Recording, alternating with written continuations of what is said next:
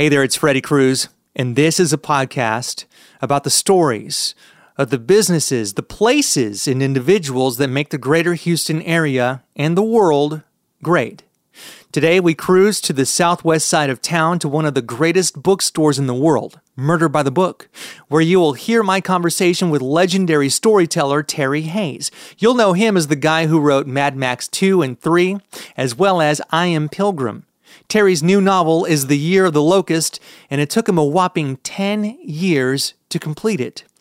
During this conversation, we talk about the personal experiences that shaped his commitment to writing.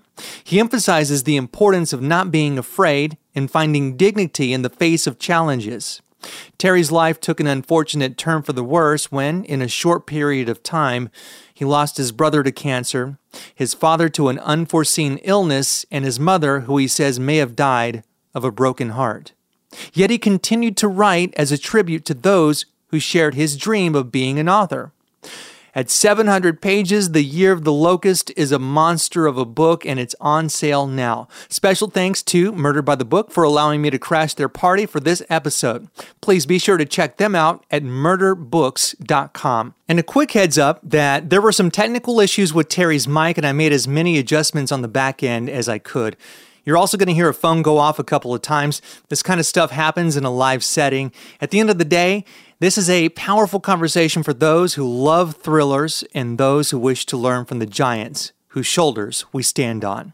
If you enjoyed this episode as much as I did putting it together for you, please share with your friends and family and subscribe to the show from my website, cruisethroughhtx.com. This ensures we continue to score high-profile guests like Terry. Thank you. Hi, I'm Ed Sheeran. This is Bruno Mars. Hey, it's Katy Perry. This is your man Flo Rida with Freddie Cruz. This is AJ Mitchell with Freddie Cruz. Freddie Cruz. Freddie Cruz. Tell your chico pick Mr. 305 and you already know what it is. My name is Freddie, and it's time to cruise through HTX.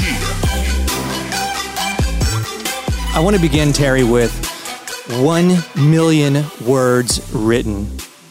You sent to your editor 300,000, and from there, 75,000 words chopped. Why? Yeah, good question. I don't know. Actually, in Locust, the finished work is 270,000 words. Down the bottom of my Word document, tells you how many words you've written. I wrote 1,080,000. So I chucked away 800,000 words, which is a lot of words.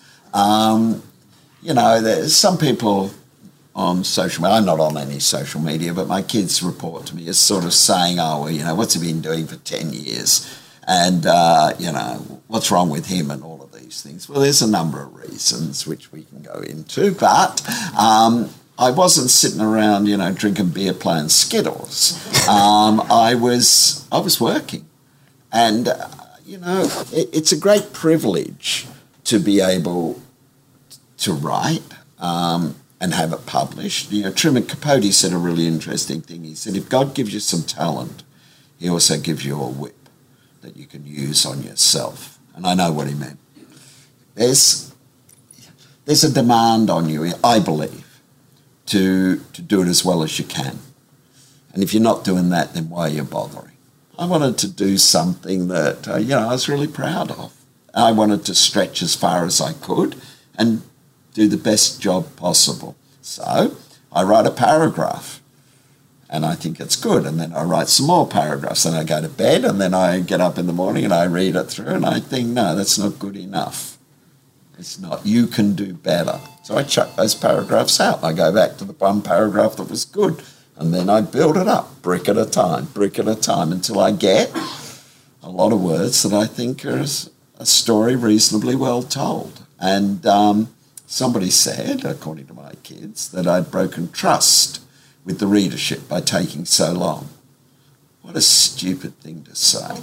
I mean, really. Seems quite the opposite, though. Yeah, exactly. I would have broken trust by not caring. And that's my problem. I care.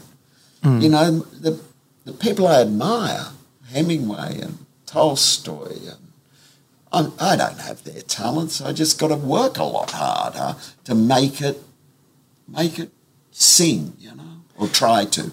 So, yeah, it was a lot of words, a lot of things thrown away, but, it's a journey. I went on a journey. Thank God I did. What is the likelihood of any of the edited work ever getting turned into something, whether it's graphic novel, spin-off series, a spin-off short story, novella, something?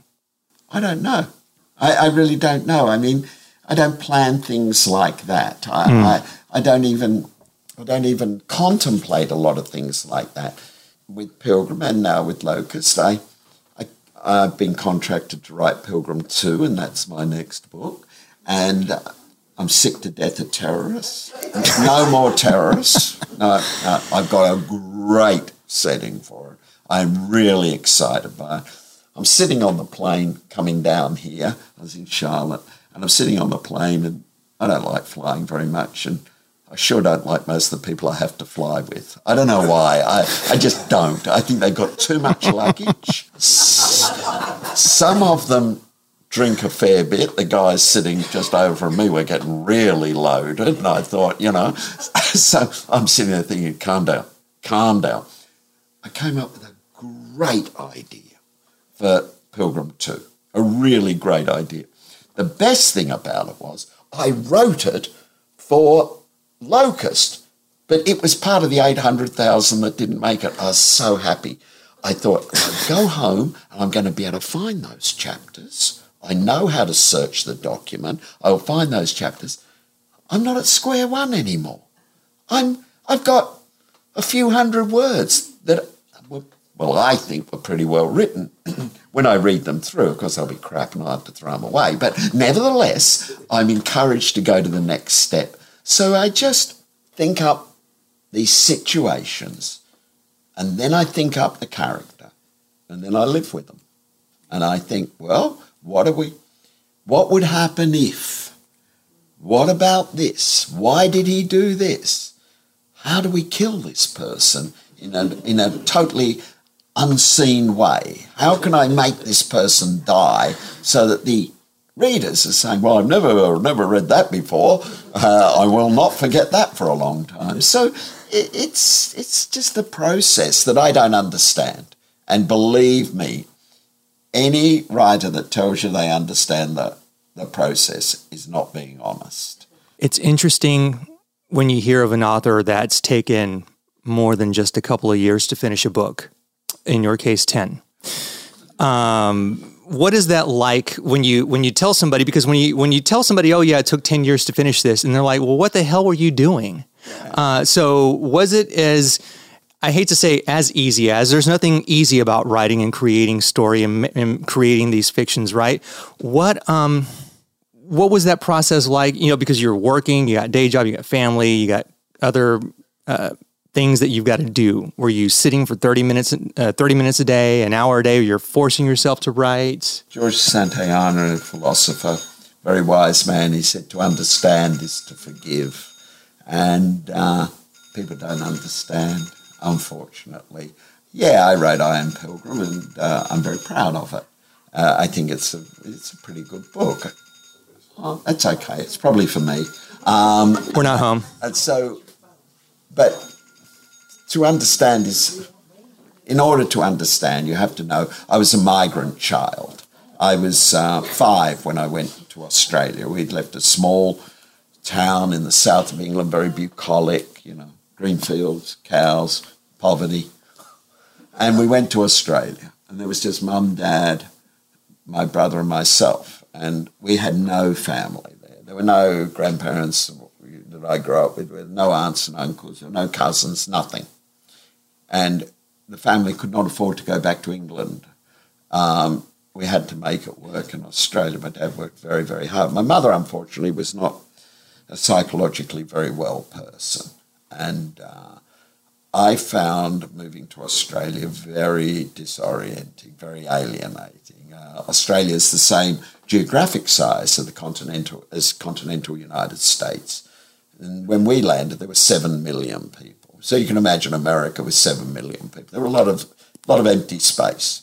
And it was difficult, very difficult, and particularly difficult because of mum. And I took refuge in reading. So I started to escape into stories. So I read everything I could find. And, you know, you're 8, 9 years old, however old by that stage, and you go to the bookstore, you go to the library, you see thousands of books. So, of course, I figured, well, it can't be that hard, can it? I mean, look at all these people that have done it. I mean, it's not like there's 4 books in the world and there's only 4 people that have ever done it. I mean, there's millions of people that have done it. So I figured I'd be a writer and that. So to this day, a lot of books I've read, I don't really know how they ended because I was always reinventing the ending to make it either better or happier. Okay, now that's cool. Well, yeah, you know, so you know, I became a journalist. But I was always going to be a writer of novels. And my dream was that I would write a novel that would be highly acclaimed and sell a lot of copies. And I'd come to places like this. And so, you know, I went into journalism, then I went into movies, and then, I became a current affairs radio producer. Then I went into movies. I made some movies. A couple of them were okay, and some mini-series and lots of won awards. And then I became a novelist. And so I started to write I Am Pilgrim. And I was 200 pages in, too far in to abandon it, not far enough to see the end, when my brother, so there was only the 4 of us, a very tight-knit family, despite all the problems. And my brother arrived. He was 59 and told me he had cancer. So I asked him how long the doctors said, and he said 6 months to a year. And they were right, quite separately. My father, who's quite elderly, was in hospital in Sydney, and I had the unpleasant job of talking to the doctors in the corridor, and they were telling me that it was multiple organ failure, and he was in a lot of pain. So anyway, I authorised them to turn the machines off. So I sat with Dad. 5 months later, my mother died, and she died of a broken heart, I think. They've been married 60-something years, and anyway, I was writing Pilgrim. I had 4 children of my own. My wife and I had 4 children within the space of 6 years. I couldn't stop. I got up every morning and I dug ditch. That's what I did. And I guess to some extent the book is a tribute, or at least my efforts were a tribute. When it was published, I got a phone call from the British publisher. They were the first ones to publish it. And he said to me, it's going to be huge. It's going to be a really big selling book. And he talked to me about that, the reasons why, the response he was getting from the booksellers. And I said, oh, yeah. He said, you don't sound very happy. I said, no, I'm happy. I'm blessed. It's a childhood dream. And I never told him that the 3 people who'd shared that dream, who'd got off that boat in Australia, were all dead. There was nobody there. It gave me occasion, death concentrates your mind enormously. It gave me occasion to spend a lot of time thinking about my own childhood. And I looked at my own kids and I could compare their childhood to what mine had been, and so I made a commitment to myself. I was going to be the best father there ever could be. I was going to give them every moment of time and mental health that I could. So I never missed a cricket match. I never missed a horse riding lesson. I never missed a performance of Aladdin. And my God, did I suffer 10,000 performances of my second eldest child, Stephanie, who is quite an actress. And boy, did she mug it for the crowd. And I'm saying, for God's sake, Stephanie, shut up and just say the lines. 10,000 performances, though. Yeah, I don't know. It was awful. But that's what I did. I committed myself to writing a novel, but my major focus was my children. I had an outstanding career as a journalist. I was the youngest foreign correspondent Australia had ever sent. I was 21 when they sent me to New York. I made some the current affairs program was one of the 2 highest rating current affairs programs in the country. I made some movies. I made some miniseries, which are very, very good, and one of them is extremely important to the history of Australia. And I've written 2 really good novels. I don't care. The thing I'm proud about is those kids and my commitment to them. And I don't give a shit what people say, how long it took. It took as long as it took, and I will never, ever apologise for that. Amen. Amen. There are so many life lessons, though, and I think that it can be applied to not just authors and creatives. You got the work done in spite of these terrible hardships that you endured, and you muscled through it. And what would be your advice for somebody who isn't unfortunately enduring something like this or similar to it? I don't know. I don't think anything prepares you for it. It didn't prepare me. I would never have anticipated these events occurring in my life. I would never have anticipated where my life took me. But, you know, I've been blessed. I have been absolutely blessed. I had a dream as a child and I lived that dream, for better or for worse. And I went on the adventure and I never, ever complained about how unjust the world is or how unfair. It's unfair to everybody. We all have those mountains to climb. And there's not a person I've met who is, when they're being honest, won't tell you of the terrible things that they've had to confront. And, you know, whether that's addiction or whether it's, you know, being bullied at school, or we can think up a million things. So I think there's a wonderful, wonderful saying from a Native American shaman. I can't remember which tribe, and I wish I could.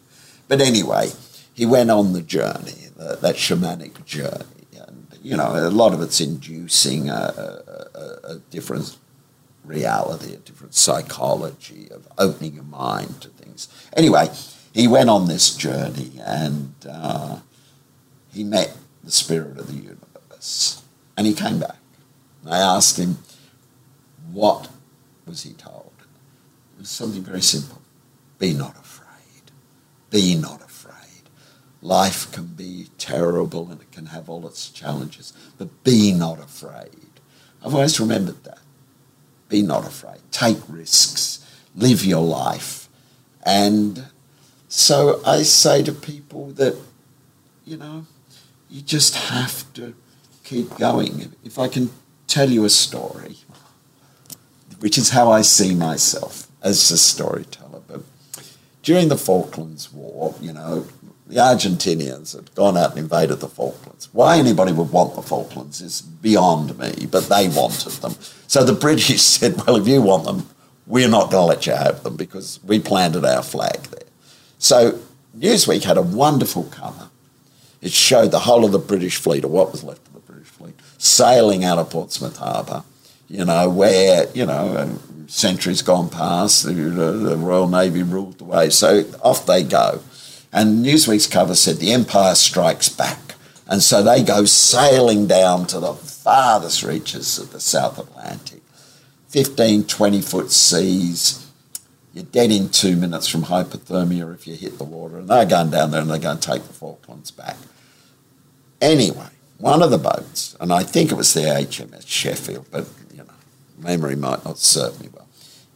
Our friends, the French, had given or sold the Argentinians something called Exocet missiles, which were basically cruise missiles, but more primitive than that. Anyway, if your boat got hit, or ship got hit by an Exocet, you knew it. Well, the Sheffield got hit midships and split in half. But most of the crew survived. But the front of the boat's gone down to the bottom of the Atlantic. But the bow of the boat is still afloat, but it's at an angle. So all the surviving crew members have managed to get to the bow of the boat. And so they're standing there. The seas are, you know, mountainous and the cold is awful and there's injured men. There were no women on board the boat during that period, as far as I recall. So they're standing there. they've got one hope, that they'll get the helicopters in and winch them off. But this is a war. I mean, there's other missiles flying around. There's tracer. There's, everything you can imagine, and they're under fire from the Argentinians had some warships. So it's absolute hell. So they're standing there and they're watching the water come up and up and up that boat. And as soon as it gets to them, you're dead. So a man starts to sing. And he sings that song from The Life of Brian, the Monty Python picture. Let's look on the bright side of death. And they all start singing this. The great thing is the helicopters came in and pulled them up. So I say to people, if you can show dignity in the face of terrible events, if you can show grace under pressure like those men, that's what I think you need. And that's what I try to do with whatever his name is in Pilgrim. I don't even know his name. Scott Murdoch is one of his names, but I'm going to have to think up his real name for the sequel. But it's the same with Cain. His real name's Ridley, but he's known as Cain. I try to show characters who are in the most awful circumstances or fighting the most terrible battles, but they don't lose their dignity. I like to think that in that corridor in a hospital in Sydney, I showed some grace under pressure. I like to think that in the face of terrible circumstances, I kept my dignity. And if I can do that with the characters, and if anybody who is facing similar things can manage to do that, then I think that's courage, And I think that's worth celebrating. But what do I know? I'm just a writer. Well, that was beautiful. I want to ask you about the book. I am a junkie when it comes to first sentences of books. Yeah. I love first sentences. And this doesn't spoil anything, anybody. This is the first sentence. I once went to kill a man is the first sentence. Now, seeing as how you originally wrote 1,080,000 words, was this part of that original 1,080,000 or not? Yeah, it was always going to start that way. Nice. I always have to know the first sentence and the last sentence. Okay, so what about so the last sentence? Obviously, the exact same or same in concept or? No, exactly the same. Right, the last sentence of Locust is riders on the storm. That's all we are and can never hope to be. Riders on the storm. I didn't write it. Jim Morrison of the Doors did. But, as Picasso said, good artists, borrow. Great artists steal. There you go. Great artists steal. Now, I'm not a great artist, but I'll steal from anybody. So they were the first and last words. I chose I once went to kill a man because I didn't want anybody to think that it was part of the Houston Knitting Club, meeting. I thought, well, this is going to tell you that, hold on. Yeah. In Pilgrim, the first line is, there are places I remember all my life. That's a line from a Beatles song. And I liked the line because he goes on to say, to enumerate some of these places, and it's, the Theatre of Death, the wrong side of Detroit or wherever it was, and it tells you he's working in his memory, and there are very memorable and hopefully impactful places. And none of it's my work. I make it up from stuff I've read, but they never change. I know the first line of Pilgrim 2, and I've got a very, very good idea. Interesting. Of what the end line is. The scene at the end, as it stands at the moment, is people standing on a river in Vietnam and lighting lanterns to carry the ashes of a young man out to sea. And it's very moving. What happens between the first line and that is questionable. That is the difficult part. But I have faith, I have confidence. The muddy middle, I guess. Do you have a favorite first line of any book that you've read? Yeah. I have some favourite books. I don't always remember their first lines. Well, ask the person calling. What's their favorite first line? No, I mean, I think more in terms of songs. See, look, somebody would remind me, I mean, Catcher in the Rye, the first line, and that's pretty terrific. I mean, you know, Hemingway, boy, I could write like Hemingway because it's so distinctive. I could copy that, and I entertain my kids sometimes by talking to them in Hemingwayese.